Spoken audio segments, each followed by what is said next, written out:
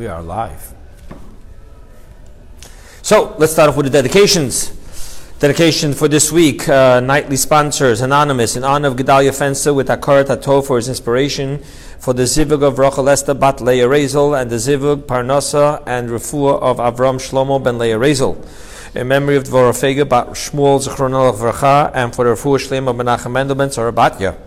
And nightly co-sponsors, Anonymous, in honor of the Zivug Hagun of Adam Ben Flora and Alina Bat Diana, and for Refuat Hanefesh Viguf of Avi Ben Tova. And then my own personal dedication to Rezel Bas Miriam. May she have a complete and successful procedure for Shalema and only good stuff. Okay, little heads up, people. We're going to be talking about one of the most fundamental issues in Chassidus, about spiritual unifications.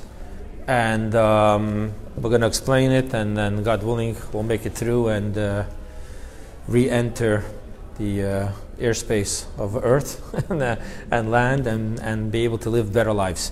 So, the title of today's class is Where to Find God in Our Lives. So let's start with a modern day issue before we get into the mystical stuff, okay? Modern day issue is, the undeniable fact is that we are mortals. And in addition to being mortals, we are the only creature that is capable of contemplating, denying, fighting, negotiating, and ultimately accepting our morality. So you know there is the 5 levels of accepting something. Mortality. What did I say? Morality. Oh, mortality. Yes, I'm sorry. Well, we fight both of them. Okay, the outcome of this gift is that while for other creatures it is only their spiritual source, every single creature has a spiritual source. The Gemara says, Ein lacham esev, there isn't even one blade of grass that doesn't have a mazal, a spiritual source that goes ahead and directs its growth and protection and everything. So every creature, only their spiritual source, their guardian angel, so to speak, is that can acknowledge having a creator who is their protector and provider. Right? However, we humans can acknowledge this within our physical being and conscious mind. Thus, the outcome of being able to contemplate and think about our mortality / fragility, and then from there to understand that we have a God who creates us and sustains us and protects us. So the outcome is that it's only among the human race that there exists the atheist, the agnostic, the believer, and I wrote decisively indifferent, which is an oxymoron right there. But that's what humans are. We decisively, consciously come to the conclusion that we are indifferent, which means we're not indifferent. God plays a role regardless of how we do it. The mere fact that we know we're born and we die and how fragile the in-between the two is, we all, So therefore I have found that most every human at one point or another, on one level or another, is looking to know where God is.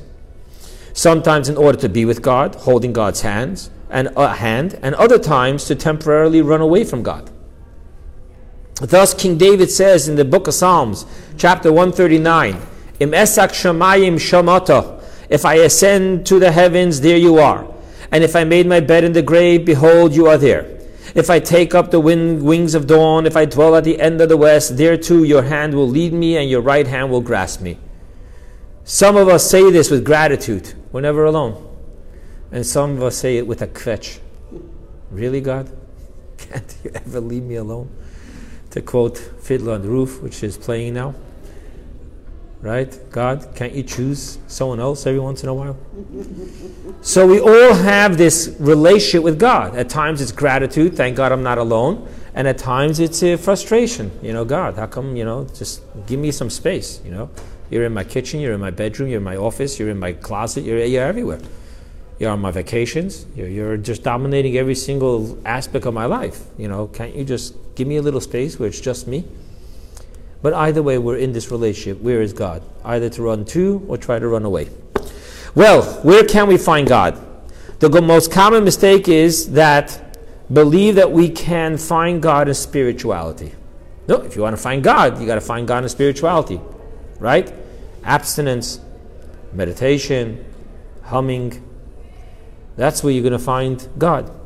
Spirituality is but the vestibule through which we must travel in order to find God. However, God's choice of residence is within the physical and the mundane. What a surprise.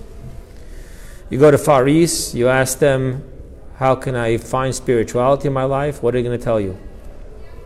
Go on a mountaintop, go on a treetop, don't talk for 40 years, or whatever it may be. You go to a rabbi, and you're going to tell the rabbi, Rabbi, I'm just feeling a lack of spirituality in my life. And what's he going to answer to you? When's the last time you had someone over at your table to help feed them physically, spiritually, emotionally at your Shabbos table? So for us, God is found in the mundane acts and in the physical world. We're not needing to find God in spirituality.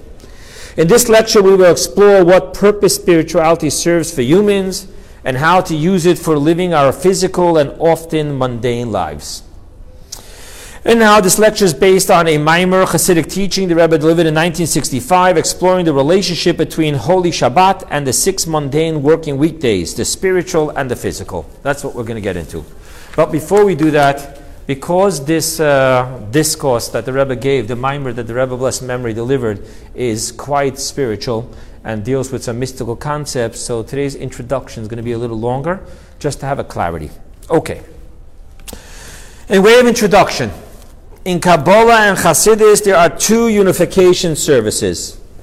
Just put on pause the question, what is a unification? We'll talk about that in a moment. Okay? Remember, today our job is to make practical all these spiritual stuff. So there's something called Yechuda Ila'ah. The word Yichud is to bring together. Remember, by the wedding, what does the Chas and Kala do right after the chuppah? They go into the Yichud room to bring together. Just to blow away the myth of the sheet and all the other stuff. Nothing happens in the Yichud room. That's right. Just halachically, he has to take the woman from her father's home into his home. Thus, you actually pay separate just to rent the room, that the Yichud room should be yours. The 2 witnesses have to make sure there's only one way in and one way out. And then they go in and they close the door. They stay outside. If you want to know what really goes on in there, generally speaking, the groom and the bride actually fast on the day of their wedding in prayer. So this is the first time they're going to be eating. That's about what happens there. However, halachically, it has to be enough time to believe that something could have happened. So the word yichud really means to bring together. Alone, to bring together, unify. Okay? Now, so in Kabbalah and Chassidus, you have one thing called Yichudi Ilah. Ilah means higher, supernal, higher unification, and Yichudi Tata, lower unification. These 2 things are very big in the teachings of Chassidus and Kabbalah.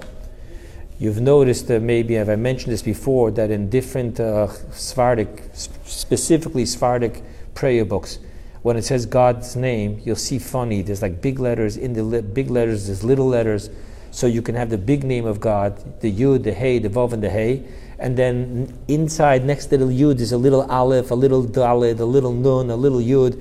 The reason why they do this is because the different names, as you're about to see, represent different emanations, and Yichud means to bring together 2 unifications, two emanations or names.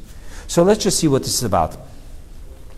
These 2 unifications are presented in the 2 opening verses of Shema. Simply speaking, there's an entire long series from the 3rd Lubavitcher Rebbe in his famous book, Derech Mitzvosecha, and it's all dedicated to what his grandfather, the 1st Lubavitcher Rebbe, dedicated part 2 of his famous book, Tanya, called Shar Yichud Ve'emuna, the gateway of Yichud, unification and faith. And he writes there clearly that this is all based upon the 2 first verses of the Shema. Shema Yisrael Hashem Elokeinu Hashem Echad. Hear, O Israel, God is our God, God is one. That is Yichudi Ilah, the higher unification. Then there's the 2nd verse, Baruch Shem Kavod Machuto L'Olam Va'ed, right? And that is, blessed be the name of the glory of his kingdom forever and ever. That's the lower unification. So you have the 2 unifications, higher and lower. Right now I'm just giving you addresses. Right after that, we're going to explain it. So too it is presented in the 4 letters of God's ineffable name. The 4 letters are the Yud, the Hey, the Vav, and the Hey. You know from the word hallelujah that what does that word really stand for? Hallelujah, Yud K. The first 2 letters of God's name is a name of God in itself. So you have the 2 unifications. You have the unification of the first 2 letters, the Yud and the Hey, which is the higher intellect emanations. And then you have the unification of the last 2 letters, the Vav and the Hey, which is the 6 male emotions and the feminine mystique. The Vav and the Hey. So you have the higher unifications to bring together the Yud and the Hey, and the lower unification is to bring together the Vav and the Hey. Now let's put these 2 things together. Put the 2 things together. There is the higher unification in the Yud and the Hey of the verse Shema Yisrael Hashem Elokeinu Hashem Echad. So it's the first 2 letters in the first verse. Now, by the way, many people aren't familiar with this, but as you're going to later on read the Shema Yisrael in the Torah, you will find out that there is no verse Baruch Shem Kavod Malchuto Olam Va'ed in the Torah. That was instituted later by the sages. Maimonides tells us where it came from, a story with Jacob and his kids. Another legacy is that it comes from Moses. He brought it back down from heaven. After the 40 days, he heard the angels responding to praise of God with Baruch Shem, so he brought it to us, which is why all year we say it quietly. Only on the day that we're angelic, which is on the day of Yom Kippur, we say loud, Baruch Shem Kavod. So, but the word Baruch Shem Kavod is not in the Torah. The second biblical verse of the Shema is what? V'ahavta et Hashem Elokecha. You shall love God your God with all your heart, with all your soul, and with all your might. So over there you also have the word of God, the name, right? So the lower unification is the last 2 letters of the ineffable name in the second verse. So you have double higher, double lower. Higher is the higher 2 letters, the Yud Hey in the first verse. Hear, O Israel, God is our God, God is one. And the lower one is the latter letters of God's ineffable name, tetragrammaton, 4-letter name, the Vav Hey, in the second verse, in the V'ahavta you shall love. Okay? And we need to explain what this is all about. So let's go ahead. Okay. What is a unification? What does that mean? We make yichudim. You hear it all over in Chassidus and Kabbalah, yichudim, to make yichud. What does it mean? Consummation is what brings forth offspring. So one of the simple ways to understand it and to visualize it is that every one of the emanations is one of these walls. When the 2 walls meet, it creates a corner. Corner is a non-existing thing. It's where 2 lines meet. Now in Kabbalah, the 2 lines, the 2 walls, is the emanation A and emanation B. When they join, they create a corner. That corner is the flow of life influence into the lower world. That's what Yichud means. Yichud means in order to have a life flow to be produced and sent to the lower world, channeled to the lower world, you have to have a unification. The male itself, wisdom, 6 male emotions, and then you have the female itself, understanding, or the feminine mystique. By themselves, you're not going to have a mishpucha. You bring the male and the female together, the 2 unifications together, and what do you now have? The offspring, which is the corner, the influence line. So that is what, mystically speaking, in the supernal things, that's what it's all about. That's why, if you've ever seen, Chabad only says it once in the morning. Other people say it, especially Hasidim say it before every mitzvah. You'll look in your Siddur, you'll see before Baruch She'ama it says these words: L'shem yichud kutshu berichu v'shchinte liyachta shem yud hey bevav hey. I am doing this mitzvah for the sake of bringing a unification between the Holy One, blessed be He, and the Shechina. Holy One, blessed be He, represents the 6 male emotions, while the Shechina, feminine, represents Malchut, kingship, and to bring together a unification between the letters Yud Hey and the Vav Hey. Now you know why we're saying that. Because it's only by bringing these Yichudim together that we create a new sustenance flow, an influence, which becomes the life force of the world lower. Okay, that's the mystical stuff. But now we need to talk about the practical stuff. What does this mean practically? Okay. On the extraterrestrial level, this is what it means. But on a physical level, for you and I, yes, there are the great tzaddikim that they go into that. They become a transparent vessel for this specific emanation, and through that they can bring about unifications. You and I have not passed that physics class. So what does it mean for us, practically speaking? To understand what unification means for us, we're going to look at the last two words of the first verse of Shema, which is what? Hashem Echad. God is one. Simply speaking, what is this teaching? God is one. What is the verse saying? We make a declaration. It's not a prayer, it's a declaration. Hear, O Israel, God is our God, God is one.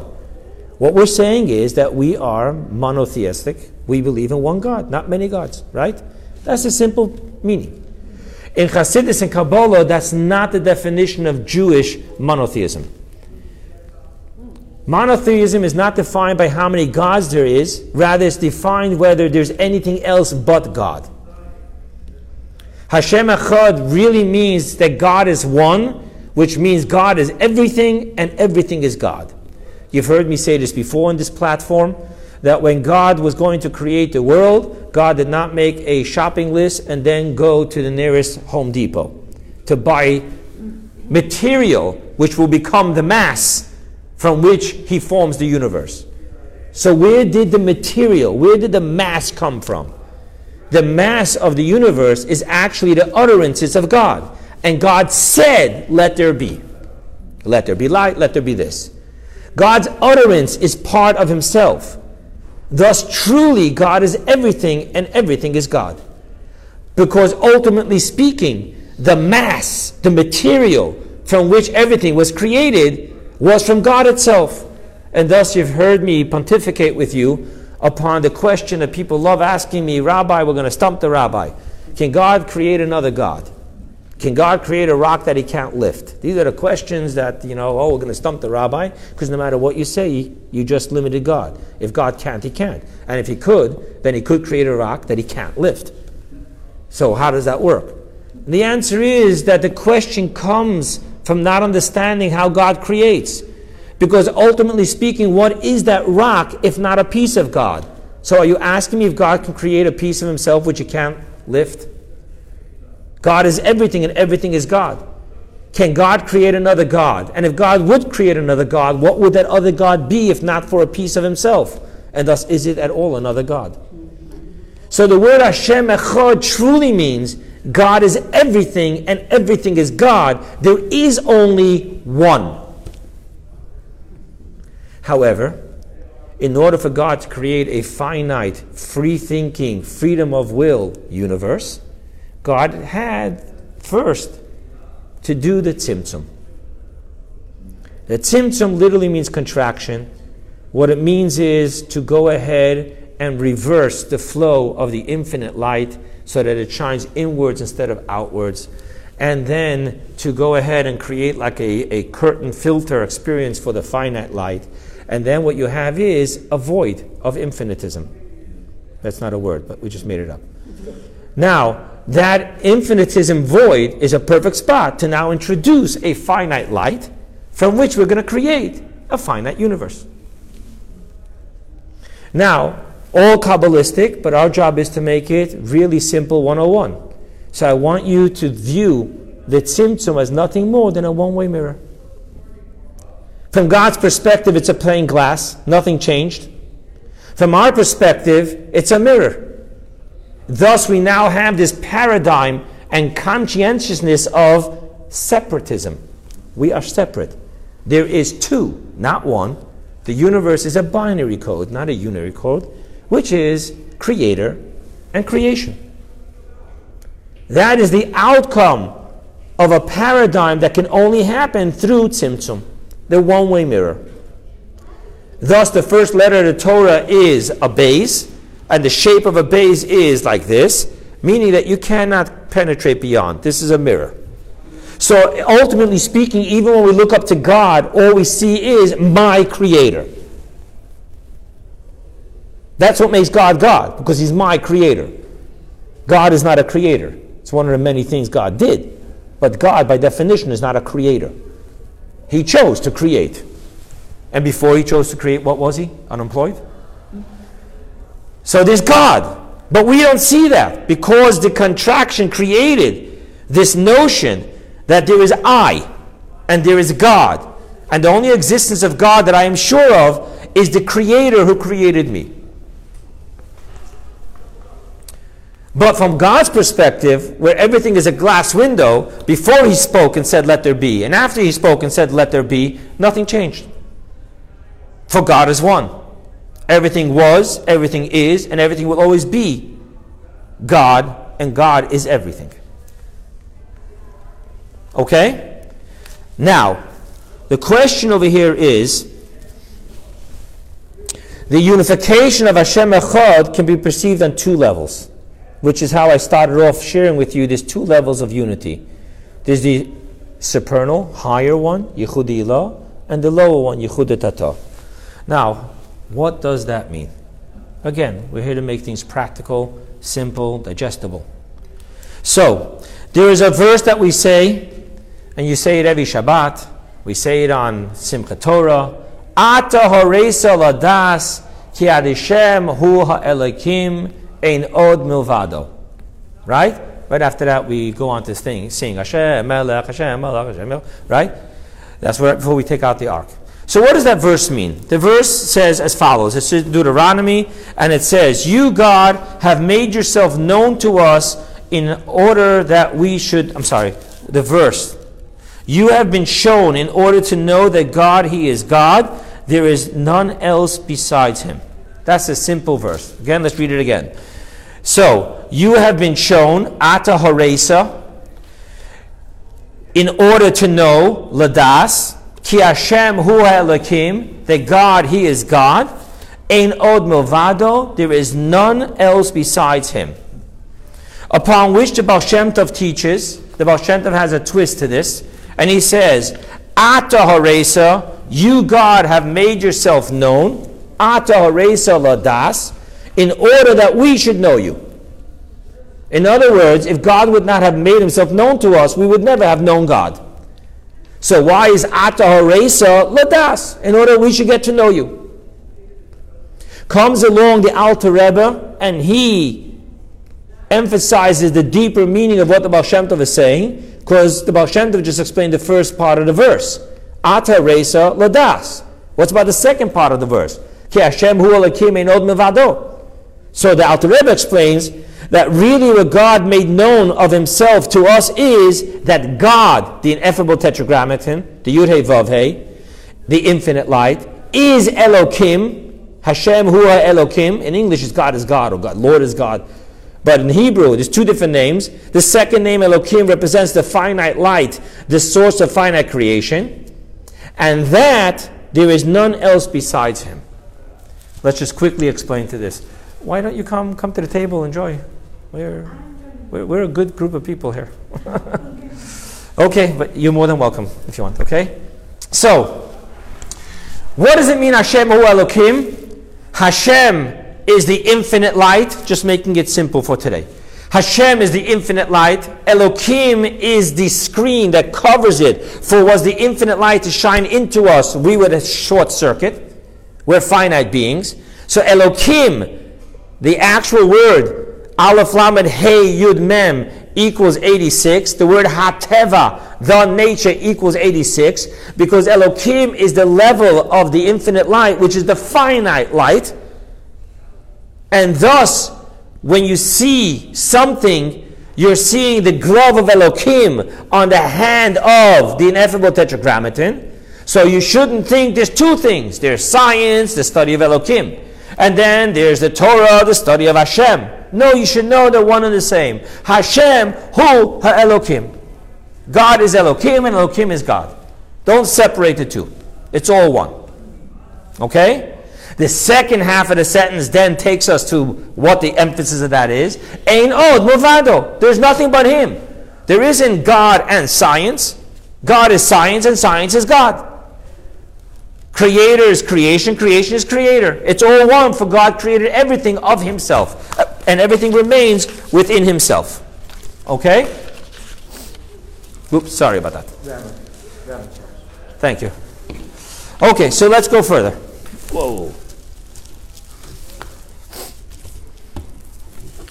Thank you. Now, what does it mean, Eino Bavado? We're going to have to sit and understand this. Oh, my notes. Are they still readable? I'm sorry about that. Thank you, yes. So what does it mean? Ein od novado, there is nothing but him, besides him. What does that mean? So here's where you're going to have the higher unity and the lower unity. The higher unity just stops after the words ein od. There is nothing. It's only God. Ein od novado. There is nothing. None else. Thank you. And then there's this lower unity which says ein od milvado. There is nothing besides him. What is the difference to us? The difference to us is that the process of the lower unity says that I'm going to concentrate on the fact that we're all lifeless, non-existing beings without God bringing us into existence and giving us life. Thus, this concept of the post-mirror says that yes, without God I wouldn't exist, but God has created me to exist. And thus there is a creation, there is a creator, but the creation is dependent upon the creator, and if not for the creator, the creation wouldn't exist. But the creator did create, and thus there is God and there is I. There is a binary code, but I always need to remember that without God I wouldn't exist. That's the lower unification. The higher unification is to bypass, transcend beyond the tzimtzum and see there is no creation, there is no creator, for God is everything and everything is God. So don't create two binary. There is a creator, there is a creation. That doesn't exist in truth. God is everything and everything is God. Hashem Echad.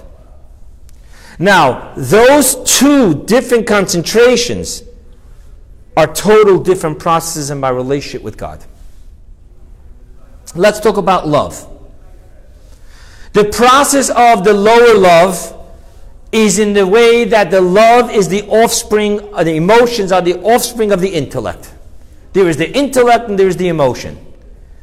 The more I study, the more I contemplate, the more through prayer and meditation I understand and focus and unite my consciousness with God and God's relationship to the universe. Thus, one or two things are going to happen, depending on the direction of the Torah study, concentration, contemplation, and meditation. Either it will bring to, I love you, God, for you are my life, or it will bring to a total awe. The awe is, how great is God, which really makes me understand how insignificant we are, in the sense of size or whatever. I'm not beating ourselves up. So, but that is an outcome, an emotional outcome to the concentration. Thus, the verse tells us, "V'ahavta et Hashem Elokecha," and you shall love God your God. And our sages connect the second half of the verse to it, "Ki hu chayecha," for he is your life. And a person in a sane state of mind loves being alive. And thus, if I realize that what makes me and brings me, allows me to be alive, is God, thus I love God, for he is my life. Literally, he is my life. He is my life force. Okay? That concentration will bring to love. Now the problem with that is that concentration is the product of human study, concentration, contemplation, prayer, meditation. And it is based upon the finite light of God, Elohim, which is my life force. Thus, by definition, this love is going to be a finite love. A, it's produced by the finite human mind.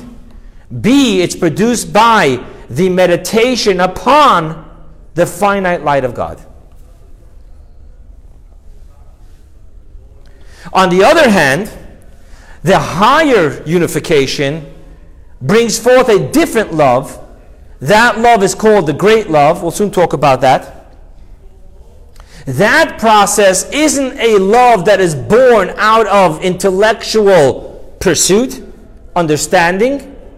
Rather, it is born from an outburst of the essence of my soul. Thus, the essence of my soul is, quote unquote, truly a piece of God. Thus, that love is infinite. It isn't born and dependent upon any finite human intellectual capacity, nor is it dependent upon my understanding of a finite light. It is the outburst of the infinite spark essence of my soul within me. Higher unification, lower unification. Now I want to just bring this out one more concept. Higher unification in practical work is Torah study and mitzvah observance. It isn't about me doing my stuff.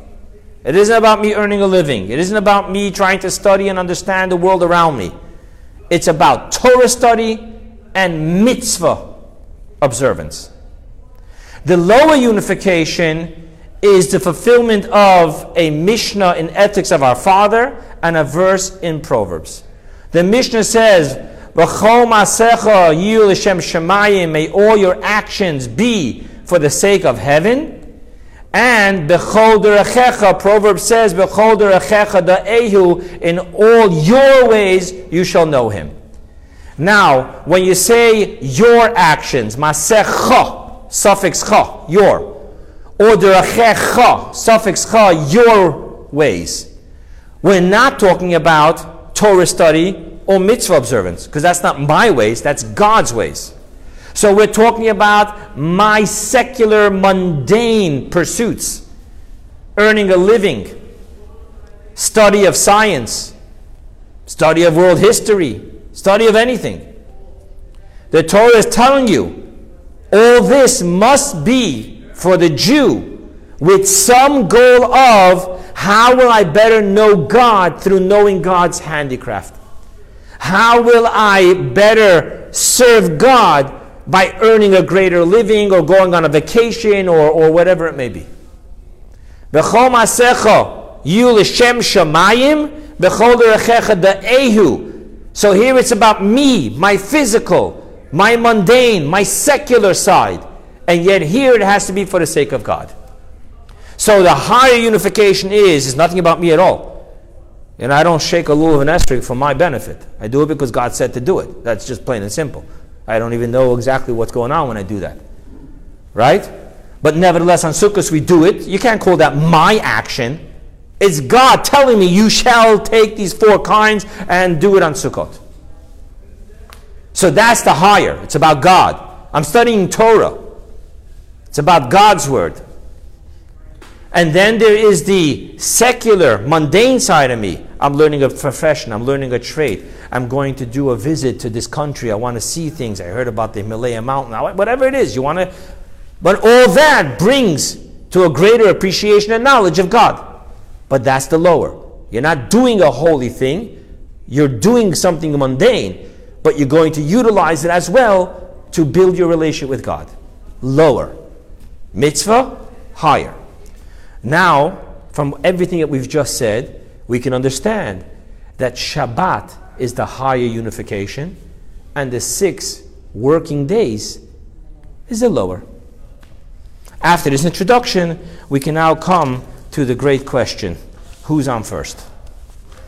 What is it all about? Okay?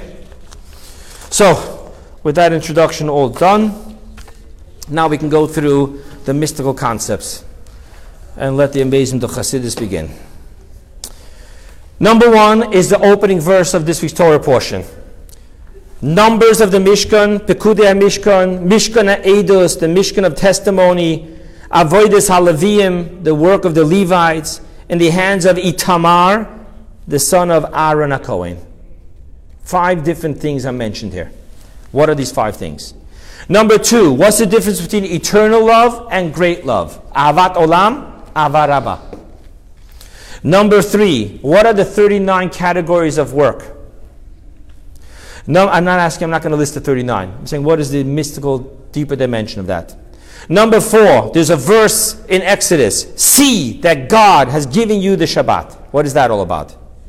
Last and not least is a prayer, and Sfardim sing it. Vayomer Hashem li Yaakov, al tira avdi Yaakov. And God said to Jacob, do not fear my servant Jacob. That's the way we start Motzei Shabbat, after Havdalah. So, what is that all about? Okay? So, let's jump right into it. Our Torah portion this week begins with the verse. I'm going to read to you the first verse of the parasha.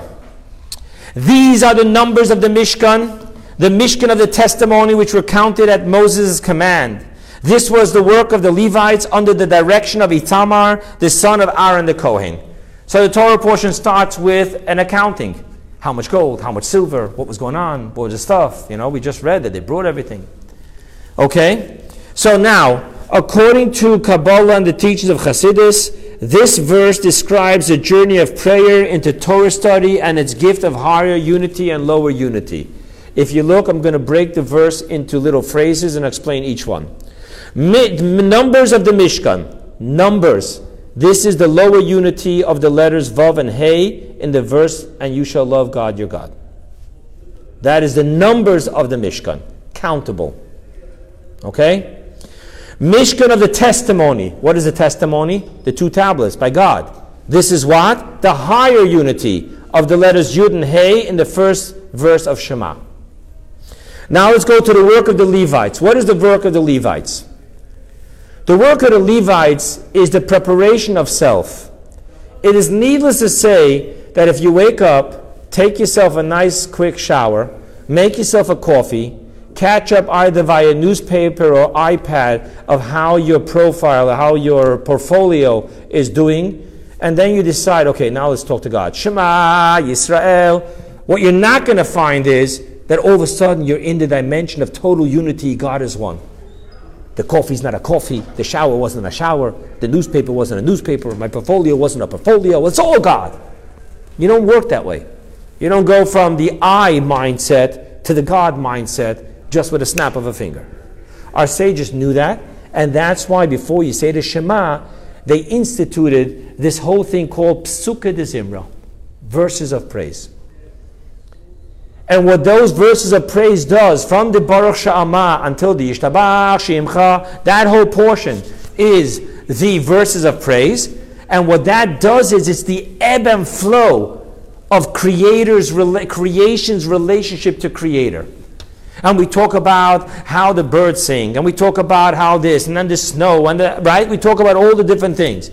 And then we go ahead and we start talking about how God chose Abraham. And then we go ahead and we talk about the Exodus. This whole ebb and flow relationship prepares me and prepares my mindset that when I say Shema, I shouldn't be thinking about my next appointment in my office. I should really be focusing and seeing the hand of God within the glove of God. Now, all of this, the preparation of the ebb and flow, the work of the Levites, and the higher unification and the lower unification, the Shema and the V'ahavta, the counting of the Mishkan and the Mishkan of the testimony, the main goal is to bring it down in vessels. Fragrance is beautiful, but it's a fleeting moment unless you can bottle it. So yes, when I'm in shul, I'm there, I'm God. God is everything and everything is God. And then I go out to my office and I have to start making money. And all of a sudden, God is not everything and everything is not God. We got to roll up our sleeves and we got to go ahead and use the tactics of white lies, gray lies, and black lies just to go ahead and make an extra dollar. How do I remember that moment that I was in shul? You know, they tell the story about the person that was in shul and he davened, and the angels told Hashem, he's davening like such a good boy or girl. Come on, send him a couple of bucks. God says, okay, put it down that we should send him a couple of bucks. No, it finishes davening, and God then he goes to work. And God tells the angel, no, we have to deliver on our promise. The angel runs around, comes back and says, God, I can't find him. So what do you mean you can't find him? He didn't die. I'm telling you, I can't find him down there. And God says, come with me. You see that lying, cheating person? That was the holy person in Shul who was saying, Shema Yisrael.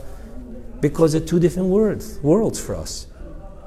So the main point of prayer is not that while we're praying we should sense that God is everything and everything is God, but that we should find a way how to take that with us into the office. My grandfather used to say upon the verse, La'olam yehei adam yirishamayim baseise. What that means is forever, always, la'olam, a person should be a God-fearing person in hiddenness.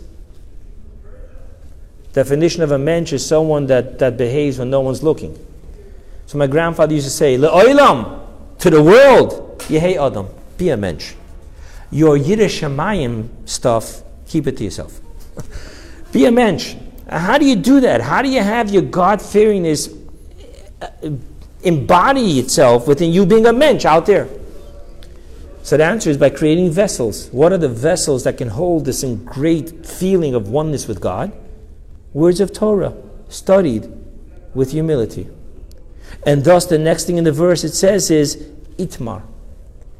Itamar, in the Talmud, the word Itmar means, and it was said. We're talking about words of Torah. So the deeper meaning of the name of his son is not Itamar, it's Itmar. Words of Torah. When you finish praying and you're feeling that oneness, that spiritual oneness of yearning, study Torah like a mensch. See what God wants you to do out there in the world. It doesn't say, and Rabbi so-and-so said. It said, it was said. That's a humility. It's God's word floating through me. It's not like, oh, did you hear what I just came up with? And then lastly, Aaron. What does it mean, Aaron? Aaron means, in Kabbalah and Chassidus, great love. If you remember Ethics of Our Fathers, what does it say? Be of the students of Aaron, love all God's creations, right? Oyev esabriyas, makarvim latoida. He used to pursue peace. He used to love all God's creations, and he would bring them close to Torah. Aaron, according to Kabbalah, there are different tzaddikim, different leaders that were shepherds for different concepts. Moses was a shepherd for faith. Aaron was a shepherd for love. And not just love, Kohen Gadol, Ava Rabbah, great love. And why so? The Hasidic teaching on this verse finishes that the whole reason why we need to have great love is in order that we should be able to go out there in the world in the lower unity and be a mensch. The ultimate purpose of the great love is not that I should shuckle in shul. The ultimate purpose of the great love is I should be a mensch on the street. In all your ways know him, and may all your actions be for the sake of heaven. On that last words of this teaching is what the Rebbe primarily focused this mimer on. That means the higher and the greater is all for the purpose of the lower and the mundane. And to understand this, we're now going to go to the next concept, which is eternal love and great love. You have what we call ahavat olam, ahavtanu. Ahavat olam. Olam, what does the word olam mean? When we say le'olam va'ed, what do we mean? Forever and ever, eternal. Thus I translated ahavat olam as eternal love. However, the word olam really means Adon olam, or when we make a blessing, Melech ha'olam, king of the world, of the universe. Thus olam means world. So in Chassidus and Kabbalah we're taught, ahavat olam is what I mentioned to you previously. It's the love that comes about through the study, concentration, contemplation, and prayer, meditation upon God's relationship with the world. The love of love God your God, for He is your life. So on one hand we're saying eternal love, but what we are saying is it's the finite love, the love that is the offspring of concentration. That's ahavat olam. Then there's ahavat rabbah, ahavat rabbah. Ahavat rabbah is great love. Now just that you know, in the definition, in the mystical definition of great, if it's countable, doesn't make a difference whether it's a billion, a trillion, or gazillion. if it's countable, it's not ultimately great. Because countable is made up of ones. Just a pile up of ones. So the difference between 1 and a billion is just the amount of ones. It's all truly finite. Thus, when you say Ava Rabbah, Rabbah means the quantum infinite greatness. Thus, when we say Ava Rabbah, we're not talking about a love that is bigger than the love of Avat Olam. We're talking about a quantum leap. We're talking about a total different concept. This is not the product of the human through the concentration, contemplation, and meditation. It's a gift from God. Thus, we now understand that Ava Rabbah is the gift that God gives to us when we work our eternal love, Avat Olam, to its fullest capacity. The next step is you receive a gift that all of a sudden the neshama just shines forth. The essence of the soul. Now you have a love of God that isn't dependent upon your creation, of your mind and your understanding and your paradigms. Rather, it is dependent upon who you are. Who you are, the essence of your neshama. Your essence of neshama is a piece of God. And thus the love is infinite. Okay? So, now that we got all that straight,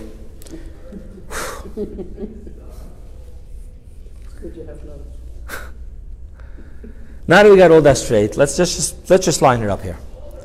So we lined up a couple of things here. We lined up the higher unification. God is everything and everything is God. It's not a binary code, it's a unicode. For even what seems as creation is nothing more than the utterance of God. Thus God is everything and everything is God. We have on that side of the aisle great love, infinite, shining forth from the peace of God within us. We have on that side mitzvot and Torah study, and we have Shabbat. And on the other side of the aisle we have lower unification. Yes, without God nothing exists, but God created us to exist, and thus there is a binary code. There is God, and there is us who are created to exist. There is the eternal love, which can just come from a true concentration, contemplation, study, and prayer meditation of how ultimately the life of everything is God, and thus I love God. Then there is not the Shabbos, but the working weekdays. And the ultimate experience of the working weekdays, as we're soon going to see, is not doing mitzvot, but all your mundane secular actions, and in all your mundane and secular ways, know God and serve God for the sake of God. So we have clear now the two sides of the aisle. Okay? One obviously spells out spirituality, and the other spells out physicality. Okay? Now with that understood, I want to get a little deeper into what it means, the 6 working days. Right? You have Shabbat, and Shabbat it says that what? See what that God has given you the Shabbat, and then of the 6 working days, there's the commandment, and 6 days you shall work. Right? I'm laughing because I had a teacher who used to mumble like a horse. 6 days you shall work like a horse. Well, that doesn't say in the verse, but it's somewhere there in the good book. But anyway, getting back to seriousness. So, what is the lower unity? The lower unity is the 6 working days, the mundane, the secular, the earning a living, right? And everything that comes with it, including vacations and everything else. Okay? Now, what is the definition of work? So, the definition of work is defined where? It is defined in the laws of Shabbat. Because on Shabbat it says, thou shalt not work. What does that mean? What does it mean not to work? Explain to me why, if you carry a paper, a book, from the inside of your house to the outside of the public domain, that's called carrying. But if you schlep a big heavy box inside your house from the bedroom to the living room, that's not called working. What's the definition of work? So the Talmud over there defines the work. And how does it define the word work? It says you make a gzeira shava. It doesn't say work, it says craftsmanship work. We don't know what the word work means. So we look in the Torah, where else did you use that word work? Melacha, not avodah. It says lo ta'aseh melacha. So what does it mean, melacha? So we find that when it comes to building and working the services of the tabernacle, the mishkan, the sanctuary in the desert, it says malachas machsheves, craftsmanship work. So now we know that the definition of work is not just plain if you're sweating it or not, because your work is my pleasure and my pleasure is your work. I mean, you know how that works. You know, my mother loves cleaning and I love reading, you know, whatever it may be. It defines what it is. So therefore, the definition of work is defined by craftsmanship, which is defined by 5 different properties. It needs to have these properties in it. And later, because of that, we know that if you look at the work and you number them, the type of categories of work that there are in the Mishkan is 39. For Kabbalistic reasons, we say 40 minus 1. But it's 39. Lametet malachot. Right? Now, when you talk about these 39 works, because it's connected to the holy temple, building the holy temple and the service in the holy temple, thus, mystically speaking, we're being taught a very big secret. The only reason work exists is not for us to build a palace for ourselves.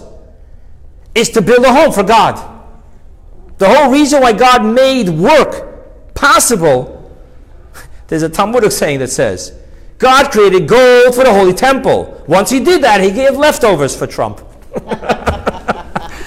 But either way, that's just a political joke between me and my dear friend Phyllis here. But the point here being is that really the existence of the physical, the existence of work, secular work, not Torah study, secular work, is for the sake of building of this world a home, a sanctuary for God. Now that we don't have that, so this evolved into the Mishnah and the verse, the Mishnah and ethics and the verse from Proverbs. In all your actions, be it for the sake of heaven, in all your ways know him. Thus today, the definition of work is not going to the mikveh and starting to work on building the holy temple. It's about what we do, our work. But it manifests itself in that even in our work has to be for the sake of God. And thus, how do I do that? Really, how do I do that? I've been planning this cruise forever, putting away money, making sure that they don't have airplane kosher food, but they actually have a kosher caterer. And I made sure that the shows are going to be great shows. And all of a sudden, yeah, all for the sake of heaven. Right. So how do we make sure that when we enjoy ourselves or we're working on our own selves, that's for the sake of heaven? One way. When you look at the world, you need to see that you're seeing a glove on a hand. Thus, if I know that all of existence is only because of God, for God is the life force of everything, including my 3-week cruise to cross Atlantic, then I can easily focus. How am I connecting to God with this? And by the way, it doesn't have to be no, just be simple. When you go on your cruise, pack your tefillin, pack a Torah, a Chumash, bring some Jewish stuff. Make sure that Shabbos on the cruise is Shabbos. Make sure when you go off on the island, you ask about the Jewish community and learn some stuff. Make sure you find out the wonders in Costa Rica about the volcanoes and see how awesome is the work of God. That's what it means. It's not like something earth-shattering. It's very simple. But always asking myself, okay, how does my relationship with God become stronger through this experience? That's what the 39 works are. That is the definition of the 6 work days. It is lower unification for the sake of embedding my relationship with God through my secular, physical, mundane side. Now, what is Shabbat? Shabbat, you're not allowed to work. And if you look at the verse, what does it say in Parsha B'Shalach? See that God has given you the Shabbat. Now, if you look in your notes, you will see that I underlined 3 words. See, God, given. Why? because there's an emphasis to what Shabbat is. Why is Shabbat the higher union?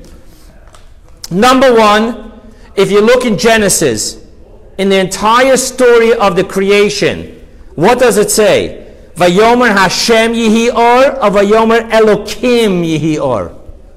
It says Elokim.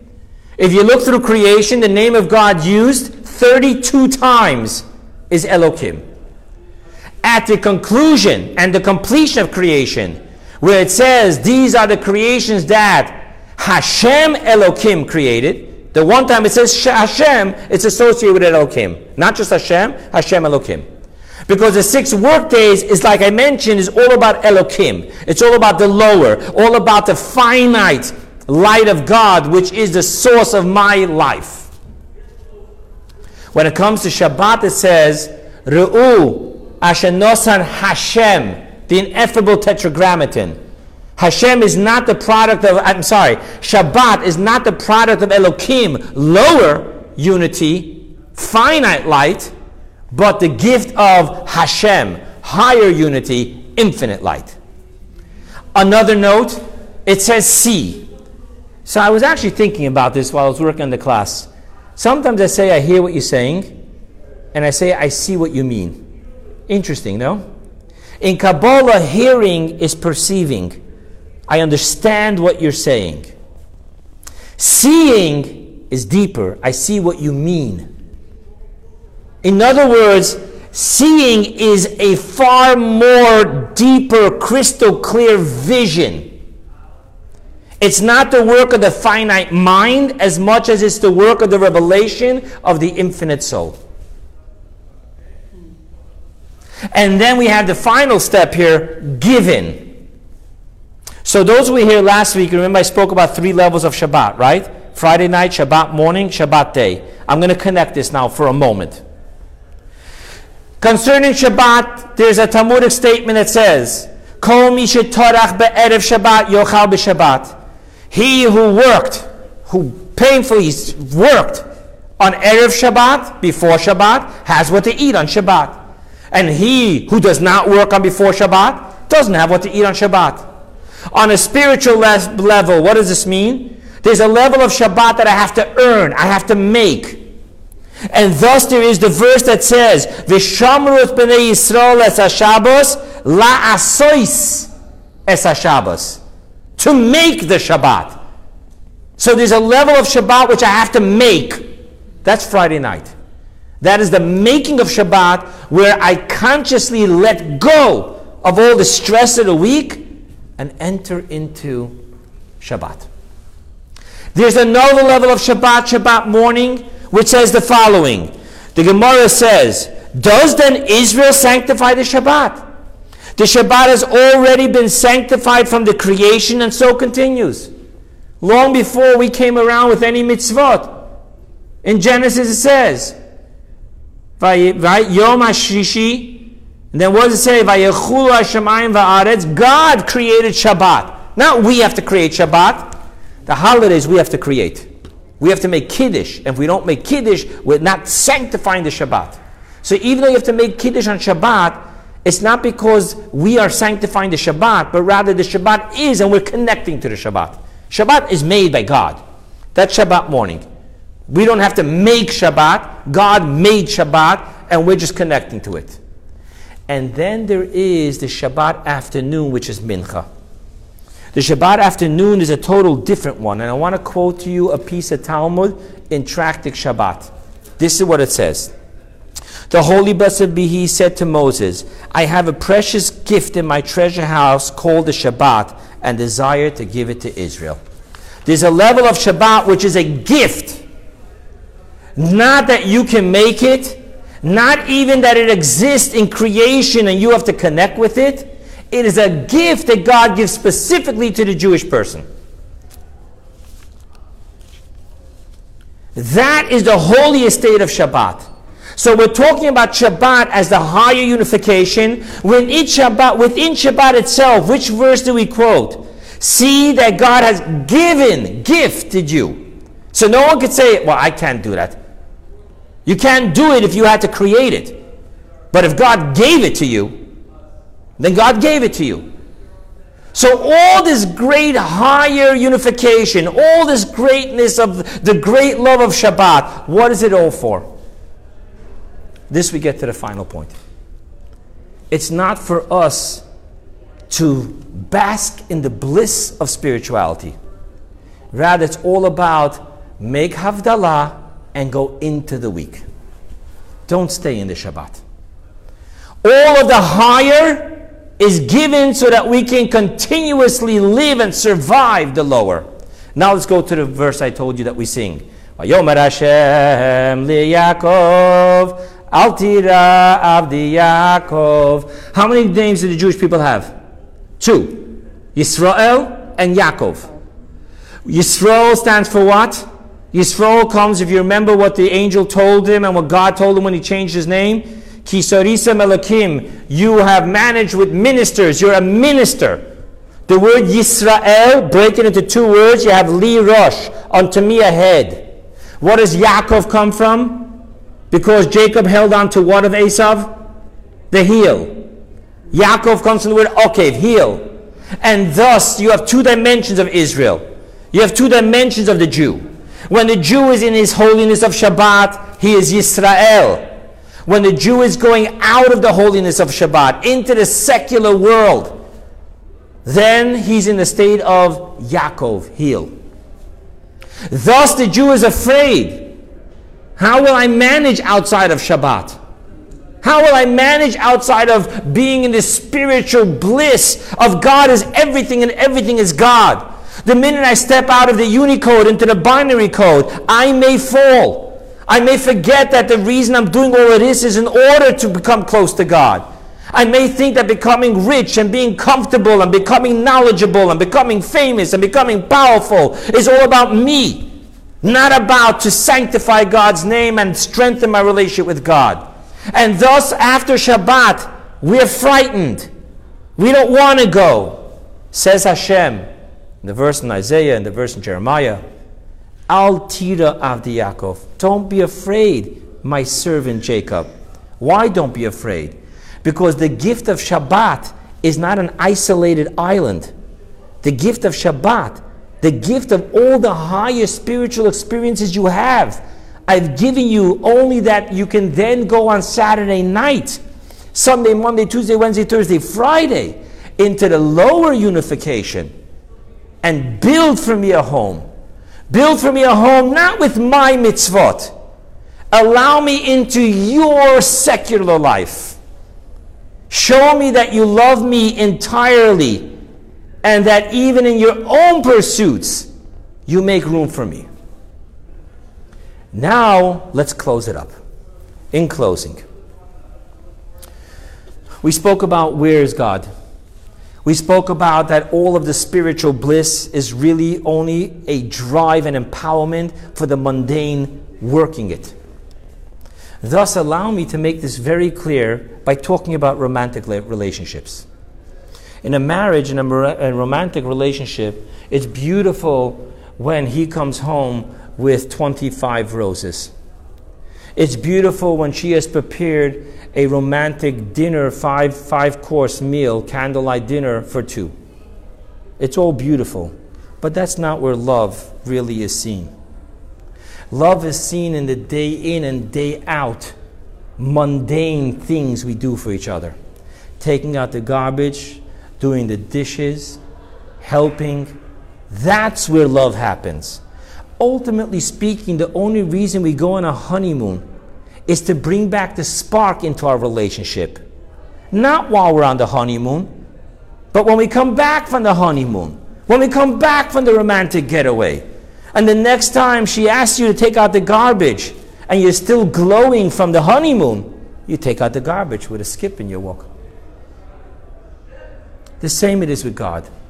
All of spirituality, all of the gifts of a higher conscious of oneness with Hashem and the Shabbat day and the great love is not about just an isolated honeymoon romantic getaway with God.